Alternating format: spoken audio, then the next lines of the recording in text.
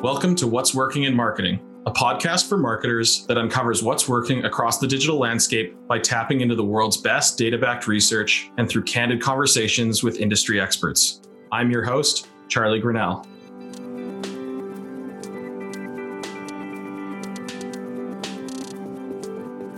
On this episode, I'm joined by Britt Scalovi, Chief Growth Officer at Kinzoo. Thanks for taking the time to join me today, Britt.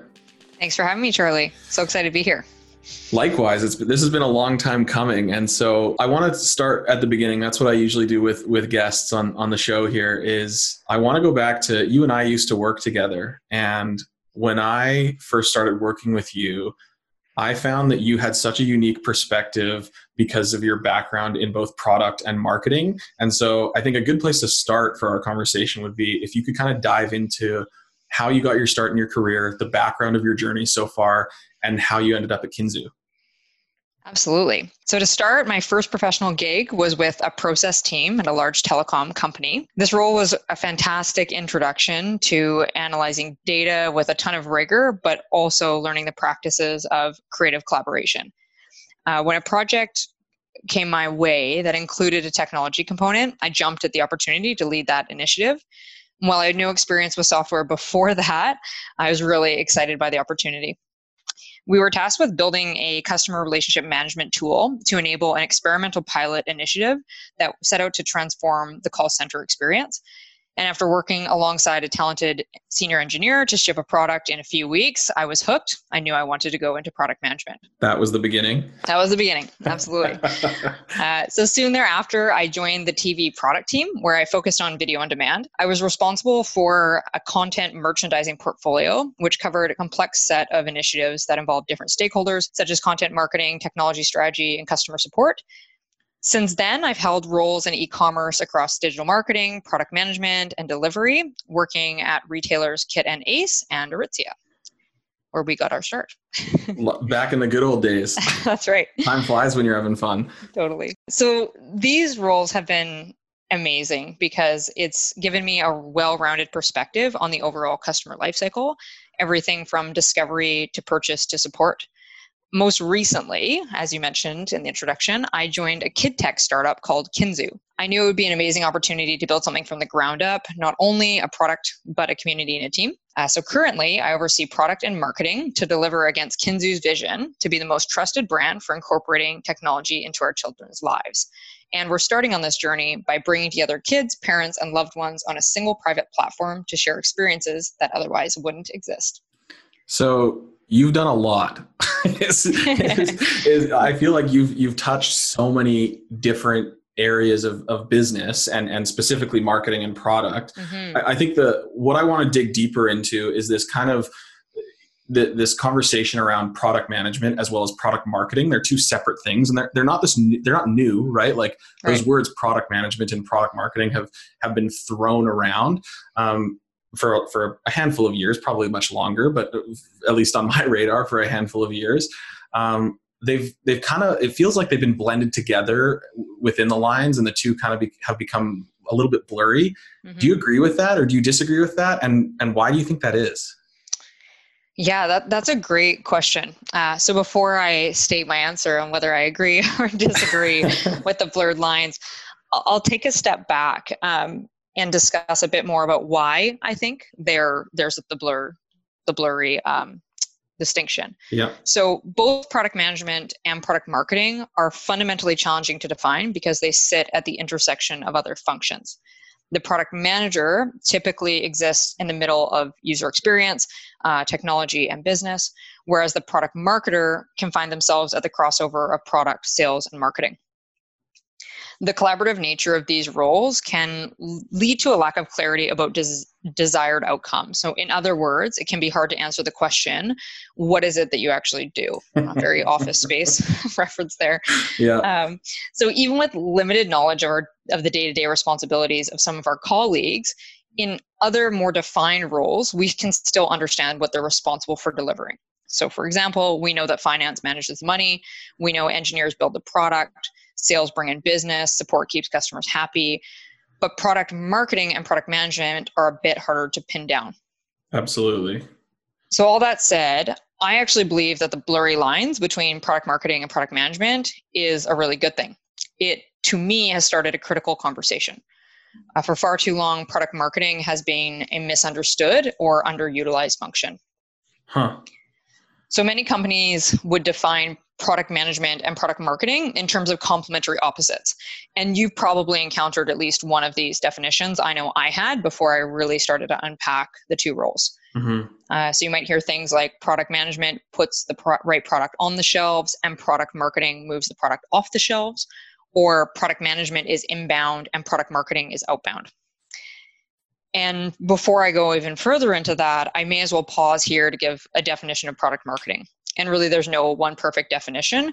Rather than making up my own, I'll reference a couple from other really smart people. So one I just read in a blog post from the Product Marketing Alliance says that product marketing can be summed up as the driving force behind getting products to market and keeping them there. Another definition that comes from April Dunford, who I'll talk more about later because she's such an inspiration. She says that product marketers are able to deeply understand and therefore articulate what is different and better and remarkable about your offering for your target people. Yeah. So as a result, product marketers do have a big role to play in figuring out what to build, who it's for, who it's not for, what it's called, how to bring it to market, and more. And while the main job of a product manager is to deliver a product, the process that they build to accomplish this is arguably much more important. If it's a good process, it will be intertwined with product marketing right from the beginning. In summary, together, these two roles should represent a comprehensive, collaborative function in a company that oversees success over the entire life cycle of the product.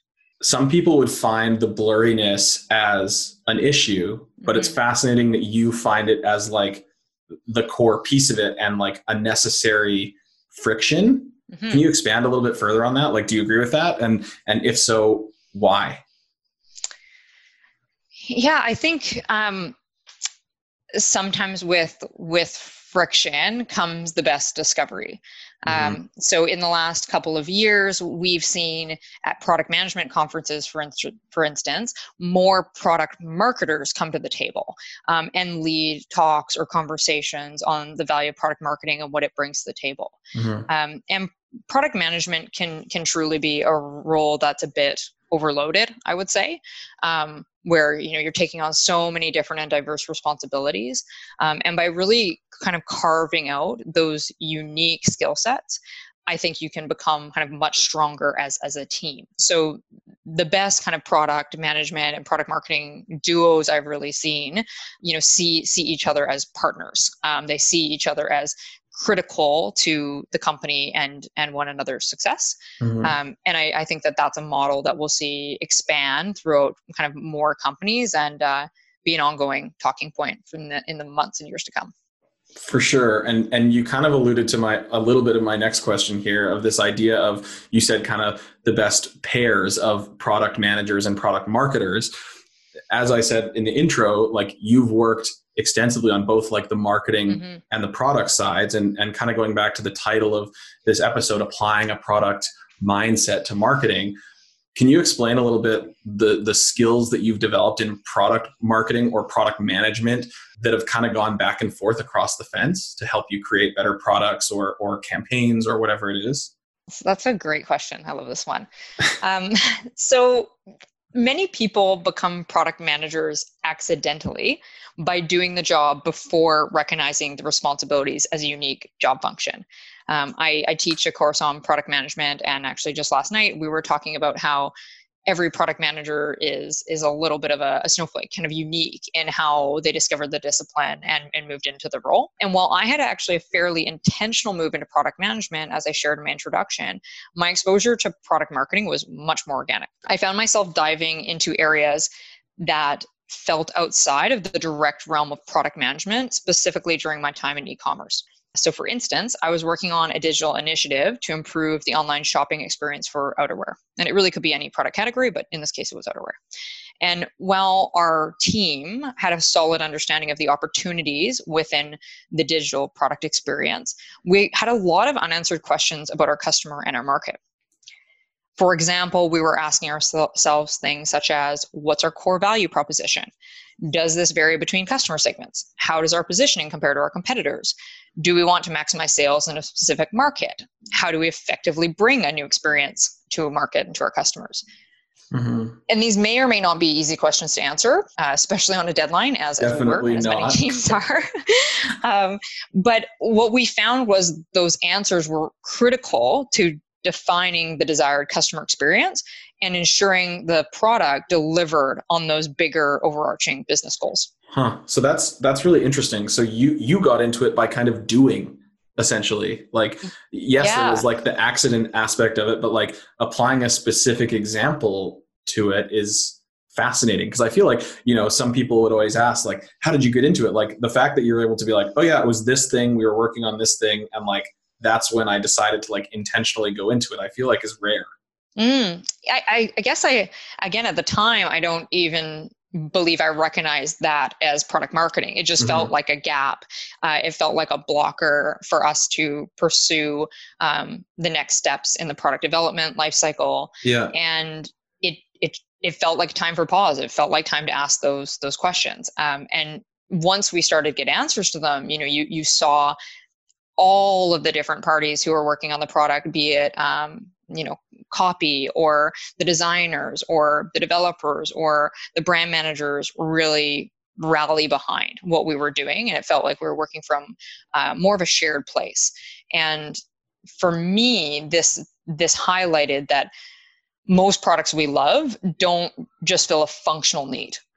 So they're not just servicing us in terms of a problem and outcome, but they resonate emotionally.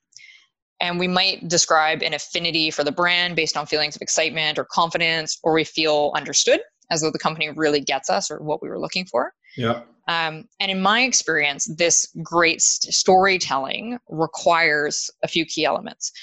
One being market research, another being a deep understanding of the potential customer, and then actionable positioning. And I believe having this foundation as a company is just really critical to creating the connection between product and marketing.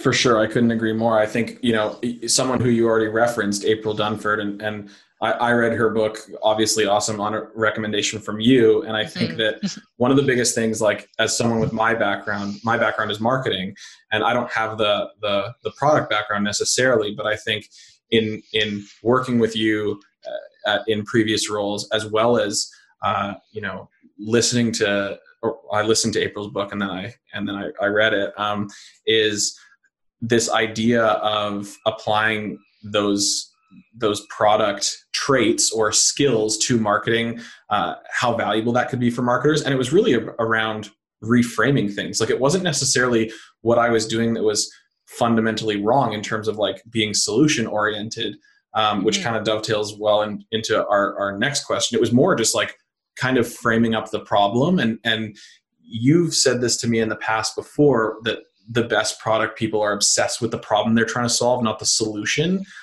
That was a big unlock for me when you said that to me. I can't even remember when you said that to me. You must have said it to me a couple within the last, since we've known each other.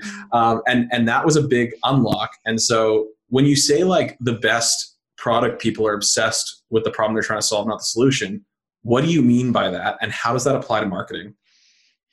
I'm really glad that resonated with you, and I can't take credit for that statement fully.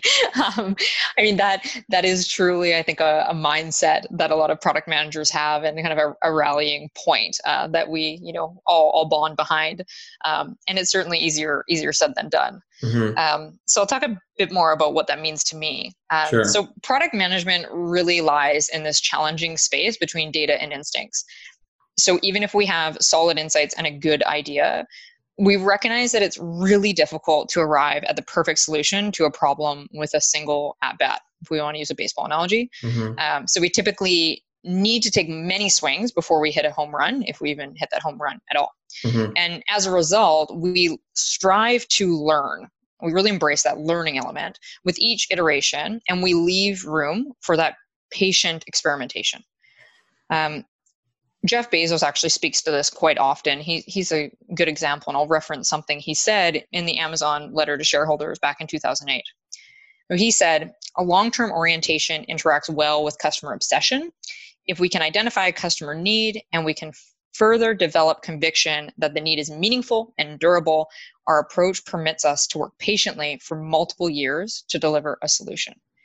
So I really love that statement, because for Jeff Bezos, you can see that to complement that love he has of the problem space and that deep corporate culture that Amazon has around customer obsession, you also need to have a long-term vision. You need to know where you're going.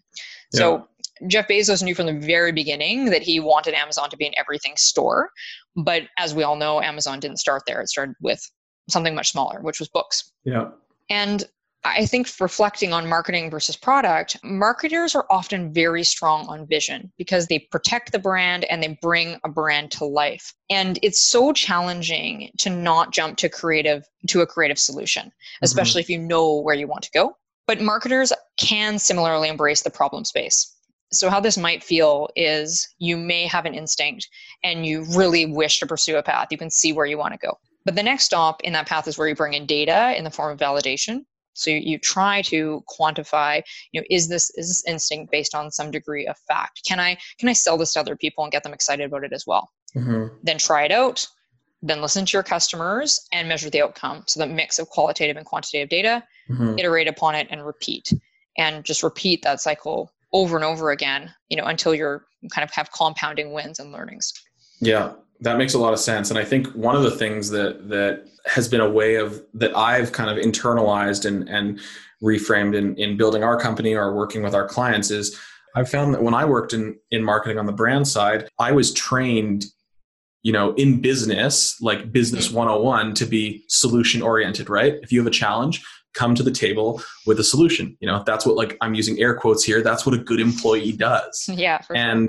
And I think what's super interesting and why there was an unlock in my brain when you said be obsessed with the problem, not the solution, is because it actually forced me to ask harder questions to get more clear on what the problem actually is, instead of just assuming, yeah, I know what the problem is, but here's the solution.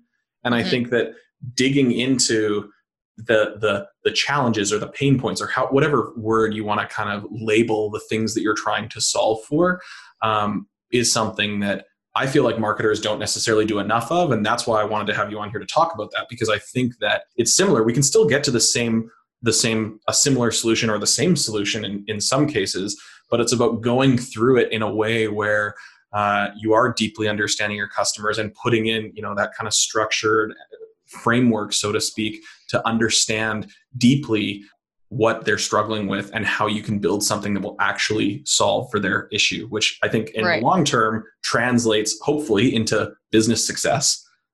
Yeah, absolutely. Couldn't agree more. Okay. You said that really, really well. And it's, I do think it's a bit of it's a journey. It's a mental practice. Just like it's a bit of a mental practice to come to the table with ideas, right? That is a valuable skill set, no doubt, but it is also a great practice to come to the table with a super clear understanding of the problem, what you're trying to solve for, and how you can truly help your customers. Yeah. And it's hard because it is like unlearning a habit. That's, I think, the thing that I've really, really thought about in taking that advice or framing things up in that way. It is a different way of thinking. There were so many times where, someone says, they say jump and you go, how high? And it's like, okay, but why are we jumping? And so, some people are probably cringing right now being like, don't ask that. You're going to get in trouble. But at the same time, you should actually, if you're not clear on why you're jumping, you probably need to get clear on why you're jumping so that you can have an effective jump to know how high you need to jump to accomplish said thing. That's right. So, yeah, that's super interesting. In addition to falling in love with the problem, which we just kind of covered, are there any other elements of product thinking that you think could give a competitive advantage to marketers with marketing being so noisy and competitive? Is there anything there that you think that sticks out that could give a competitive advantage to a marketer?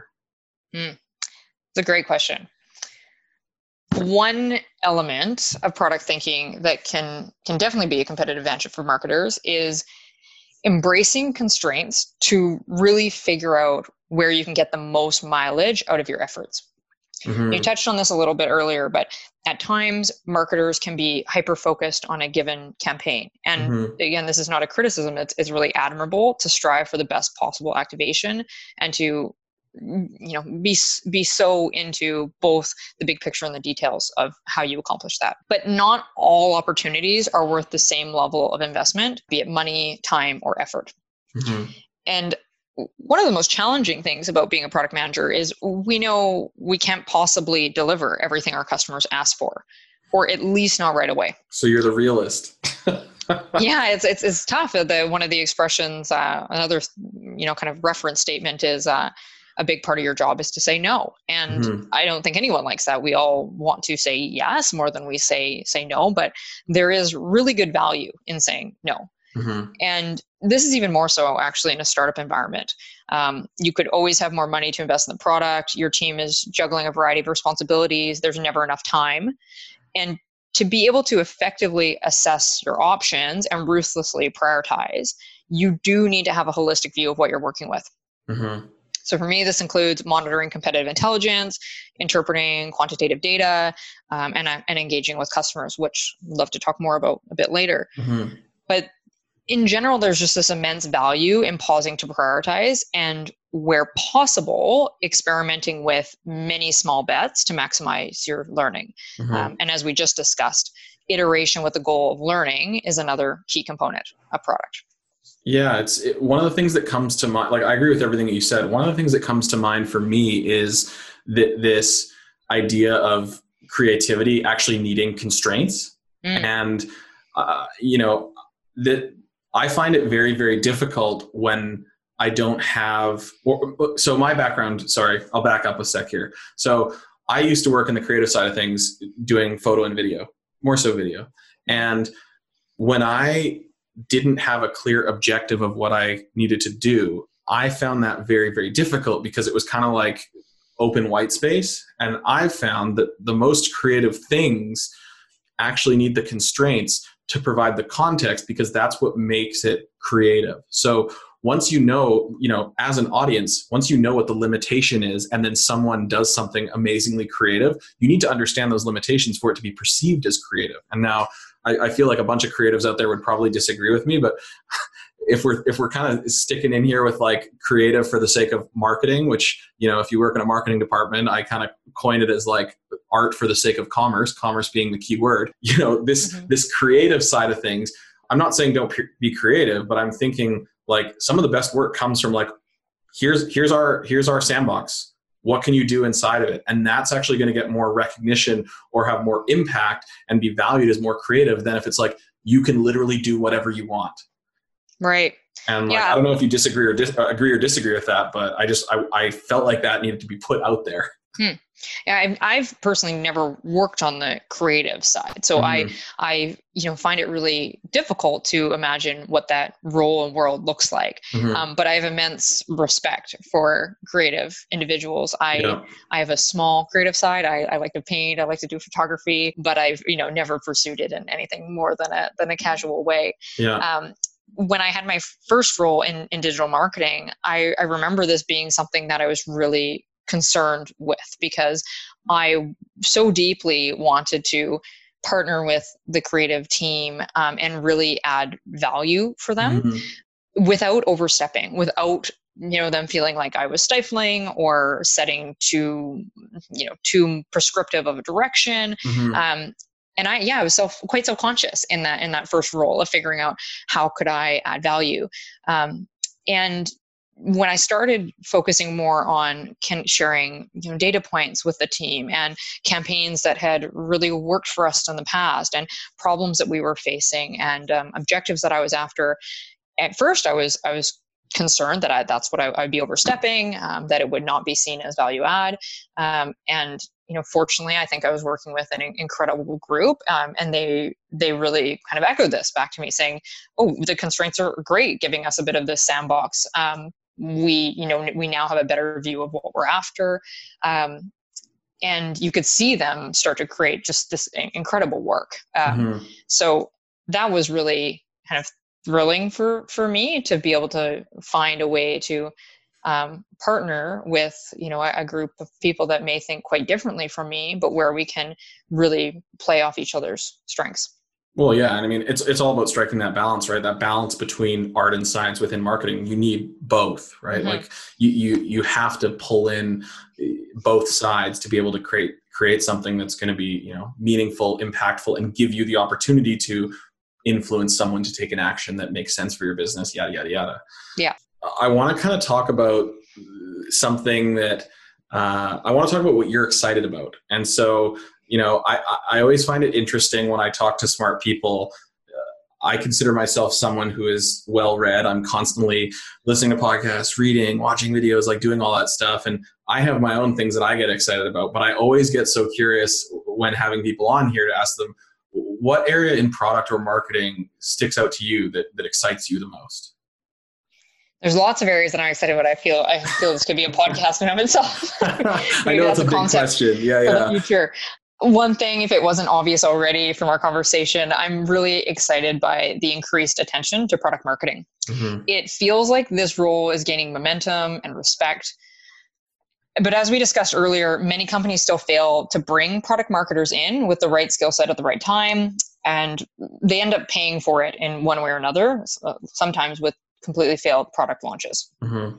So because product marketing is a relatively new role, I think many companies don't know what it is or how it's different from marketing or growth marketing or digital marketing or brand marketing or product management, which is fair. I mean, even I learned about those differentiations over years of mm-hmm. working in the various roles and having exposure to other people in those mm-hmm. capacities. And the product marketing gap can be even bigger at an early stage company or startup because most companies aren't hiring product marketing managers until they've reached some degree of scale.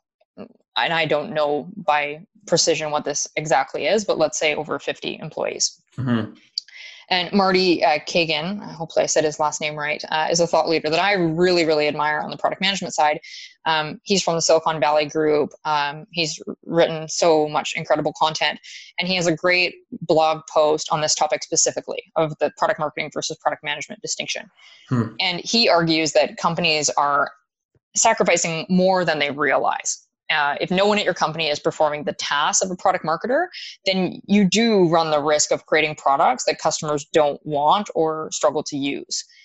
And in his article, he says ultimately that inflection point is usually reached because some person or a small team, be it either product management or marketing itself, becomes so overloaded that they can't scale. So the product marketer is then hired to help steer the ship and take some of the load off. Not necessarily it be, a unique, distinct strategic function, but just taking the load off of a marketer or a product manager. So like filling the gap. Really, yeah, exactly. Interesting. Okay. Yeah. And to add to this, I think sometimes there's this assumption that startups should have minimal gaps between the customers and the product based on this idea that there's inherent cohesion in small teams.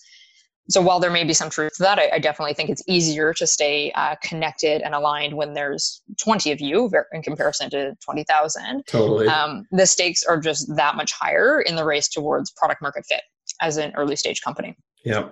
So for some of the entrepreneurs who, might be listening to the podcast, this has been something that I've been thinking a lot about, and I find it really fascinating. So to kind of tie it all back together, and I'm still forming my thoughts on this, and I think, many people are, but if we revisit the primary goal of the product marketer, that being to deliver the right product to the target customer at the right time to ensure adoption, this focus maps almost directly to the value hypothesis required for product market fit. Mm-hmm. So just to dig into what is a value hypothesis, I didn't come up with this one either. So citing many smart people today, smarter people. No, it's good. So Andy Rachleff, he is the CEO of Wealthfront, and he says a value hypothesis is this attempt to articulate the key assumption that underlies why a customer is likely to use your product. So this articulation of value to the customer is so critical to nail early on, and we need to revisit it often. What it is in Q1 might be different than Q2 to Q3 to years from now. Mm-hmm. And if you do this really well, you articulate that value to the right customer. Customers actually start selling your product for you. And fundamentally, I think that's the space that we, all want to be in, is to have a product or a business that our customers share and sell for us, and really spread the growth. Ultimate marketing or business, word of mouth, business growth, word of mouth marketing. Like that is the holy grail. Yeah, exactly. Yeah. So I'm really excited to see more of this role and the responsibilities and the product marketing thinking kind of come to light and be more widely discussed. Yeah, I think it's interesting what you kind of said about touching on all the different titles, right? Like whether it's marketing, growth marketing, digital marketing, brand marketing, like product management, like there's so many things that have been thrown out there. What, like in terms of titles and like the label, do you think that has contributed to some of like the blurriness and the confusion, like just around that idea of product marketing or product management? Yeah, potentially. I mean, the product marketing role in of itself is a combination of two other things, product plus marketing. And there is some accuracy in that. I believe it functions across both. So as we talked about earlier, this role or the responsibilities of this role has a really critical input to both product managers and marketing managers. But I've even heard some interest in, should this role be rebranded? Like, is there a better name for it? Should it fit into a different department? There's a lot of discussion around what department do product marketers sit in? Should they sit in product management? Should they actually sit in a separate revenue department?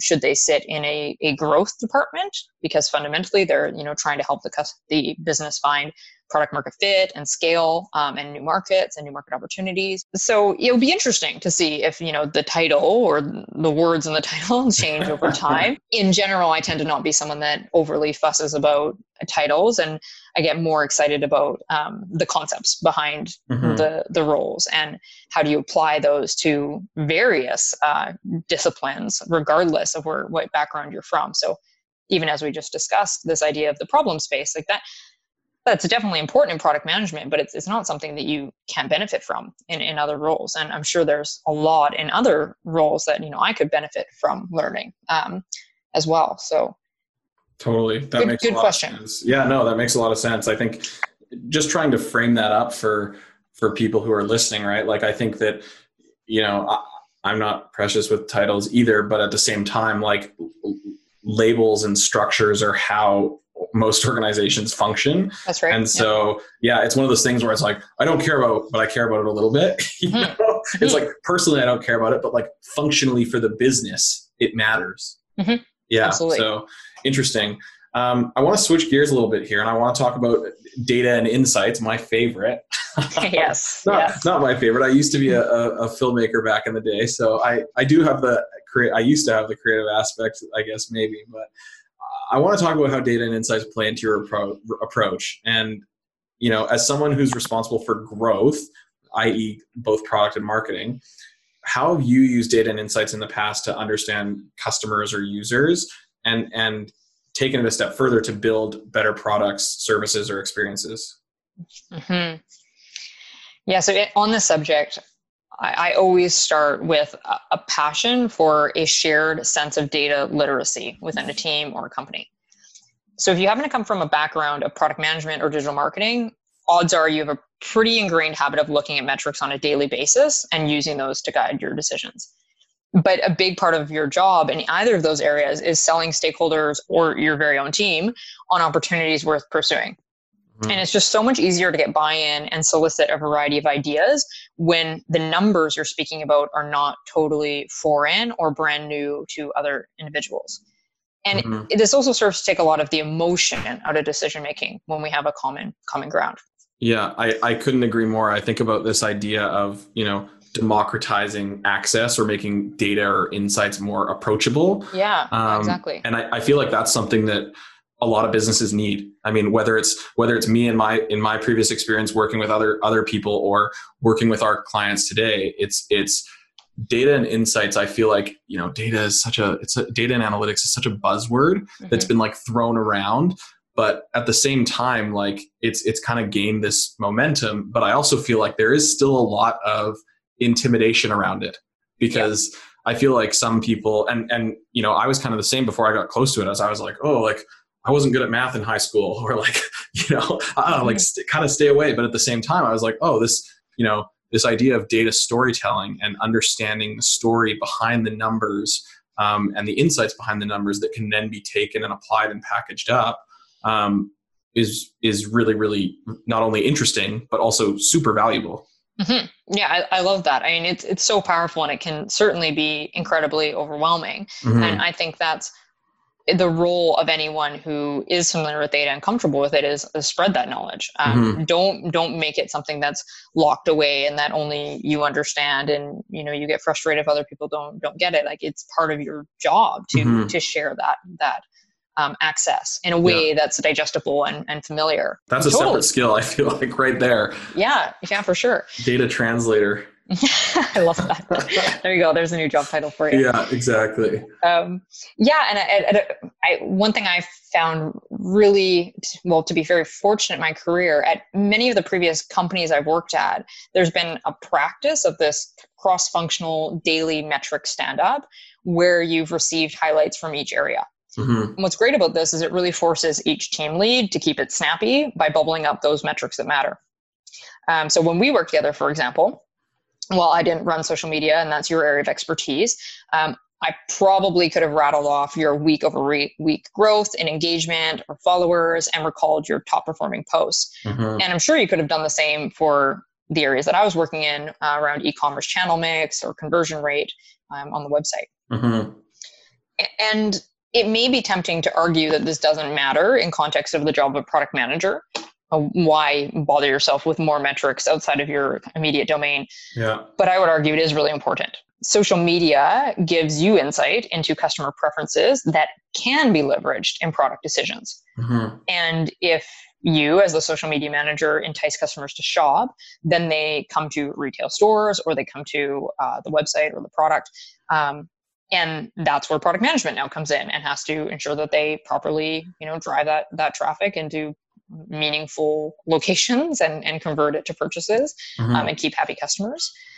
So what's really cool about this idea, as you said, about kind of democratizing data and having a shared understanding, is when you and I work together, we were able to help each other maximize performance of our respective areas by having that shared sense of data and insight. So even if it was outside of my immediate scope, we could have a conversation, and I could give you an idea or a problem that I was seeing on the website, and we could run with that. Mm-hmm. And I think that's really cool. Yeah. Well, one of the things that just came to mind as you were saying that was this idea of, well, not idea. It's more, okay, if I think about the analogy that I would use is like your peripheral vision. Right. So like, yes, me in social, I am focused on social. That doesn't mean that like I still have things in my periphery that I can look at and understand, i.e. e-commerce channel mix, conversion, whatever the thing is.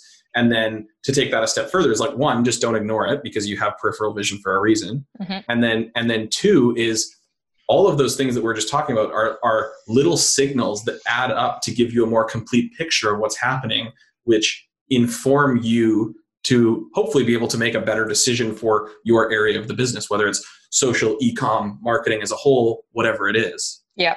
And exactly. So it's kind of, it may seem kind of foreign because it's like, if I'm a social media manager or if I'm an e-commerce marketing manager, you might be being like, well, yeah, I have enough to worry about in my own area. Sure. Mm-hmm. Like, I don't disagree with that. But at the same time, there are things that can be learned through that kind of, peripheral vision, so to speak. Mm-hmm. Yeah.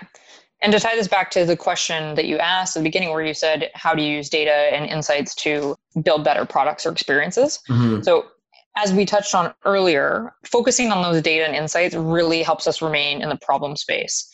And I've caught myself a few times recently discussing details of a bug or a feature without providing relative context to the team. So I was, getting caught up in a solution and really going down that road and realizing I just completely skipped my role in providing that relevant context. Yeah. And by relevant context, I mean questions like, how often is this happening? And when is this happening? Yeah. And is this more impactful to a specific customer segment? And why does it matter to our customer or to our business? Why have we chosen to prioritize this now? the job of a leader is not to dictate what products or experiences are to be built, but really rather to help prioritize, guide, and give feedback on the process based on the data and insights. Really, really interesting. So it's almost kind of like you using data to help establish, like where my mind initially went was like Ray Dalio's principles. And it's like using data and insights to establish a set of principles in which you then use to help make decisions around products, experiences, services, that sort of thing. Mm-hmm. Yeah, exactly. Okay, I have a follow-up question to that. So, as we've been talking about, there's no shortage of data available to marketers. How do you approach choosing which things to pay attention to and which to ignore, right? There's been a ton of conversation around vanity metrics within marketing. This kind of ties nicely to the name of the podcast, Measure What Matters. But how do you pay attention or focus your attention on what to look at and what to kind of ignore? I'm going to take slightly different approach in my answer, which is to say that regardless of the size of your company, you simply cannot ignore your customers. And typically, when we talk about data, we think solely about quantitative numbers, think about hard numbers. And we really can't forget that behind that data are real people. So falling in love with the problem means you have to relish in, rather than ignore, the sticky points in your data and obsess over customers who care enough to give you feedback, even if that feedback is negative. Totally. And this is, I find myself getting sometimes oddly excited about problems I see in the data when it's this mix of anxiety and you see something that isn't maybe moving the right direction. But there's some excitement in that because, okay, great, I'm seeing it now. I see customers behind that data who are potentially having that friction or challenge, and I can help them, or I'm at least starting to move towards helping them. But it's worth noting that this customer obsession can go sideways if we focus all of our energy on serving unique problems for a specific customer. So maybe it's a big client and, it becomes just only about them. Or we become so overwhelmed by the variety of feedback that we default back to going with our gut. And this is especially tricky in a startup where you have a limited information to work with. For sure.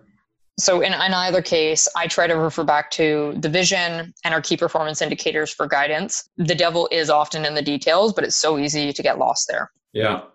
So you need to strike that difficult balance in paying attention to feedback without losing sight of the big picture objectives. Yeah, that makes sense. I think the thing that I would add also is like when you're looking at data is, number one, I relate, like when I say data in my head, I just think behavior. And so like, and this is probably going to be a really bad example or analogy, is like, I think of almost the data points as checkpoints. So I think about like a ski racer going down a slope, and every time they pass a gate, right, that's a checkpoint. And so that's kind of how I think about data is I'm like, okay, they did that. Just because this is a quantitative thing, there is a qualitative behavior that we are interpreting in a quantitative number. And that quantitative number does have a qualitative meaning. And then, what is that qualitative meaning that we can understand our customer behavior? So I think that's a really good thing that you said, is like framing that up as like, we all say data. And I think more people go math. Whereas like, to me, data is actually just like behavior of humans. Yes, it's taking place on a digital device, but it's really the language behind behavior. Yeah, I think you have an infographic in that one. Just don't look at my handwriting because it is so bad. If I had to draw that would not be good. But yeah, that's interesting there. So that's like the first piece that what I thought about, and after kind of listening to you talk about that. And then the second thing was, as people in marketing, we have so much access to data. And, I feel like a few years ago was when this phrase like big data really kind of came onto the block. And the size of data is incredible. Like it's never been better to be a marketer from a data perspective. And I'll take that a step further to what I just said. It's never been better for marketers to understand behavior, because that data is, associated with behaviors. But with having access to that much data, yes, it's great because you can zoom into things and zoom out of things. But I think what you said about like, it can be you know, you kind of have to check yourself because it can trick you if you like go down too far, and kind of remaining that high level and looking for trends, looking for anomalies, looking at things over a period of time. I find that's something that we've had to work with with our team and with various customers and that sort of thing. So do you agree or disagree with that? 100% agree. Yeah, exactly. It's that fine balance between listening to the customers, listening to that individualized one-on-one feedback, being responsive to it. I think all the companies that, you know, we admire, you see the CEO responding to messages on Twitter or responding on LinkedIn or sending an email back or picking up the phone. Like those are high touch activities and are absolutely critical, and you can't neglect them, but you also have to find a way to work that feedback into, you know, a bigger picture perspective of what you're trying to accomplish and what's going on in the larger market. So how do you make decisions on what to action and what to ignore? Absolutely. And so speaking of brands, this works perfectly into the kind of next question that I had here. We've seen both some good things and some not so good things from brands during this time. Is there anything that has stood out to you from a brand in terms of marketing? Oh, this is a great one. We could talk about this all day. Yeah. So it's an incredibly difficult time. As we all know, the news cycle has been so overwhelming, and it is always difficult to cut through the noise, but it doesn't feel like ever more so than now. On one of your previous episodes, I heard Andrew Delaney from HubSpot. He said that the immediate change for his team and company was to cut back in the short term to avoid coming across as insensitive and causing long-term damage to the brand. And I thought that was an incredibly smart way to prioritize in a crisis. Andrew's a smart guy. Yes, yeah. And this was a first for me to kind of go through something like this, as I'm sure it is for many marketers in the world. And our company did something similar. You know, we took a moment to pause. We discussed all the potential ways in which COVID-19 might impact our world and the world for our potential customers. And this is not just a business exercise, but it's an exercise in empathy. Yeah. People are facing major life-changing situations, including job loss, isolation, illness, or death. Yeah. And these challenges are not about to go away anytime soon. I think the brands that have stood out in this time have found a way to be helpful or relatable. They've been able to offer something truly meaningful to people in a way that felt authentic. I've also seen brands, and I'm curious if you've seen this one as well, but brands experiment with new emotions that maybe were not so prevalent previously, but now really unify us.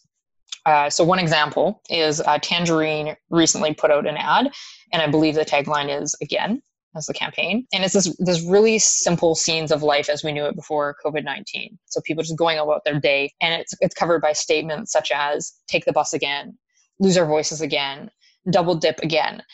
And it taps right into those feelings of longing and kind of hope that we have. They tie it back to their company. I was wondering as I was watching it, how are they going to tie this back? Where are they going with this? Well, and you didn't even know who it was from at first. But they tied it back to their business by saying, "We will help you save so you can do it all again." And Tangerine's a financial institution, just to clarify that, yeah? Right. Yeah. Yes, exactly. Cool. So this really stood out to me because most financial institutions have been up to kind of before this major change in our world. We're typically speaking about long-term savings, major life events like college or retirement. But Tangerine was able to find this larger shared emotion, recognizing people might not have a ton of extra income currently. And they were able to position themselves as a company that cares to help people save even small amounts for these previously mundane, yet we all know like truly meaningful events that we have in our lives. Yeah. So I just thought that was a kind of a great example of something that stood out and, maybe was something that they never would have done before and a new emotion that they were able to tap into. Yeah, absolutely. And I think that is a really good example. It's been fascinating to see how different brands have brought certain things to life or not, right? Like some have gone quiet and, every brand has different things that are behind the scenes that we can't necessarily see. But that was one that I think is super interesting and inspiring. Yeah. And another inspiring trend, I guess you could say I've seen is the increased transparency from leadership. And this behavior that was previously behind the scenes within companies has now become as important as their public facing personas.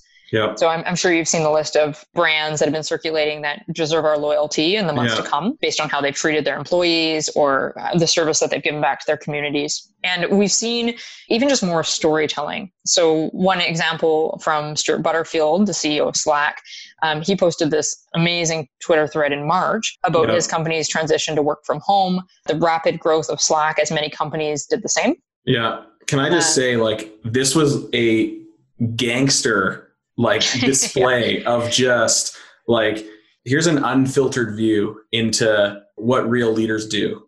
Yeah. Like I remember, like, I think I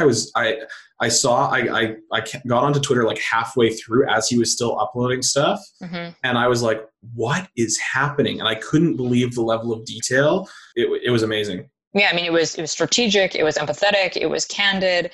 And I think as followers of his on Twitter or as, believers in the company that is Slack, we've really got a glimpse into the values and culture behind the scenes, which I think has this amazing impact of driving even more brand loyalty.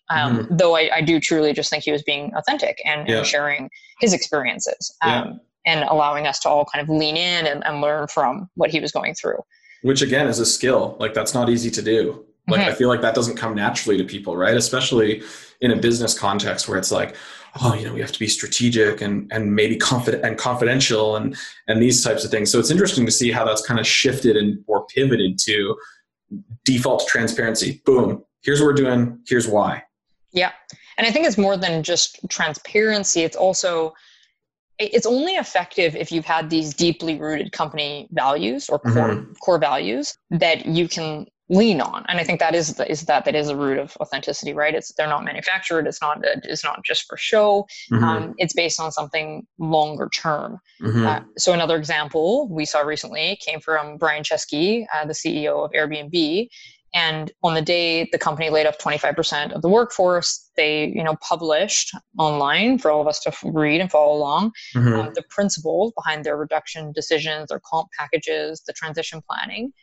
And obviously it was an incredibly difficult time for the company, but they were able to showcase that they were tying decisions back to the original mission of the company. And I think regardless of your personal beliefs towards Airbnb, of whether you think they're, good for the world or not, they have handled the adversity well for a company that's just been truly in the center of the impact.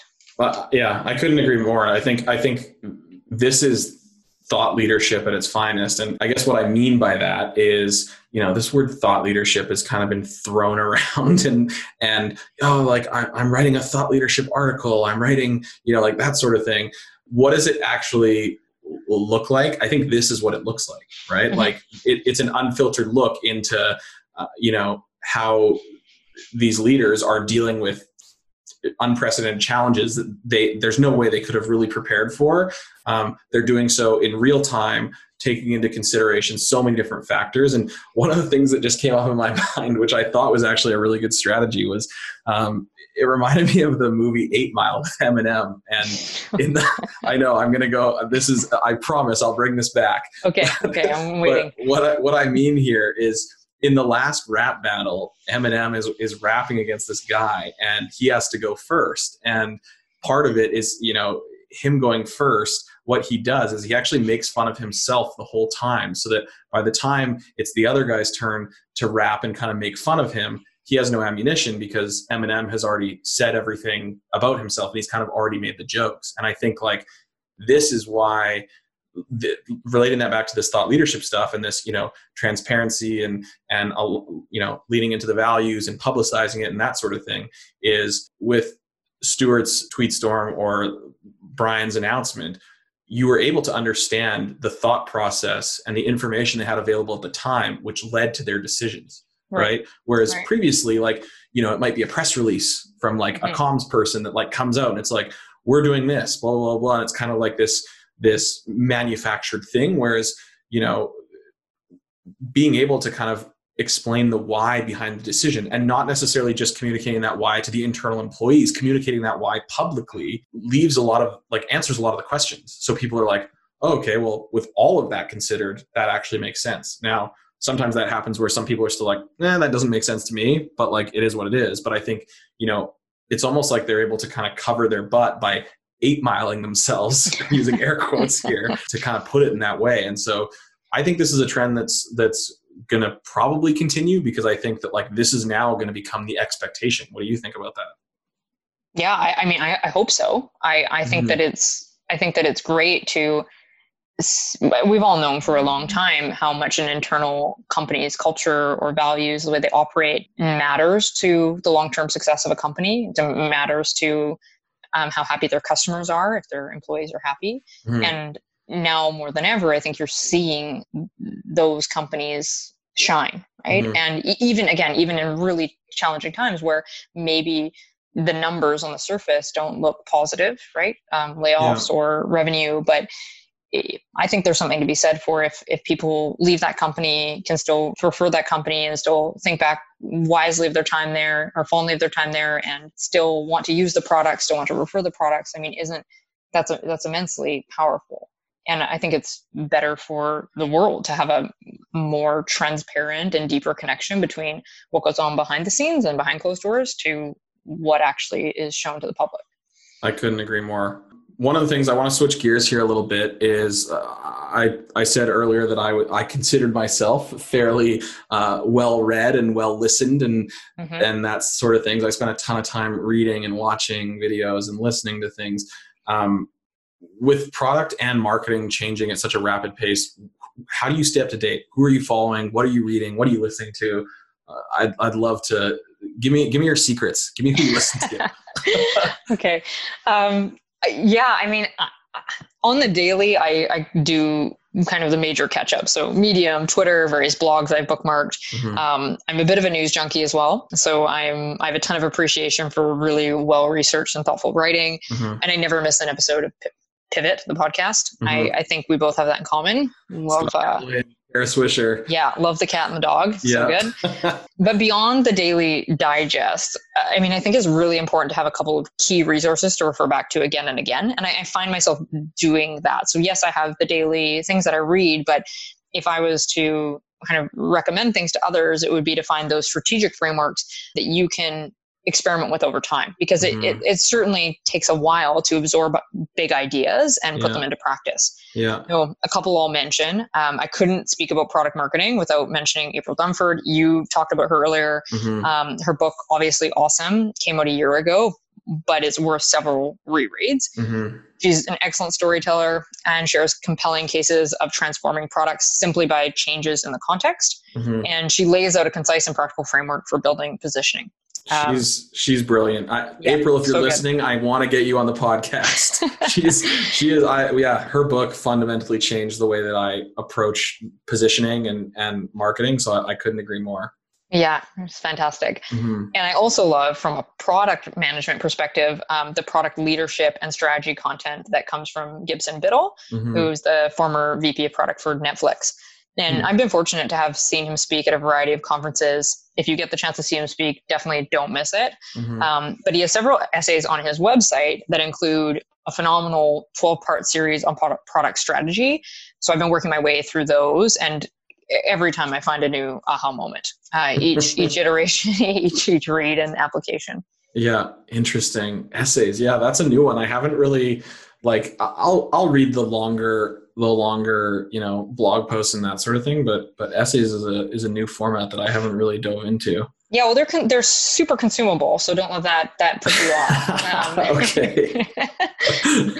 I'm sure you can handle it, Charlie. That's the bad student in me, the crappy high school student being like, ooh, reading. But I mean, I guess that's the thing, right? Like, it's so funny, that word essay, the hair on my neck stood up being like, you don't like essays. Whereas at the same time, like, I will crush newspapers and exactly that sort of thing. So it's so funny how framing it in that way.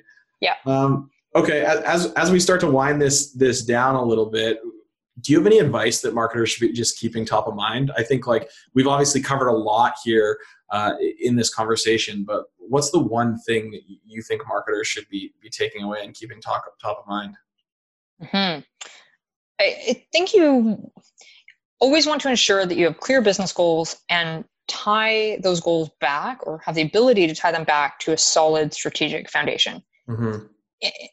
And if you don't have what you need to be successful, as we mentioned earlier or discussed, it's okay to stop and ask those hard questions. It can feel challenging. I think sometimes it can feel like, well, are you pushing back? Are you making objections for objection's sake?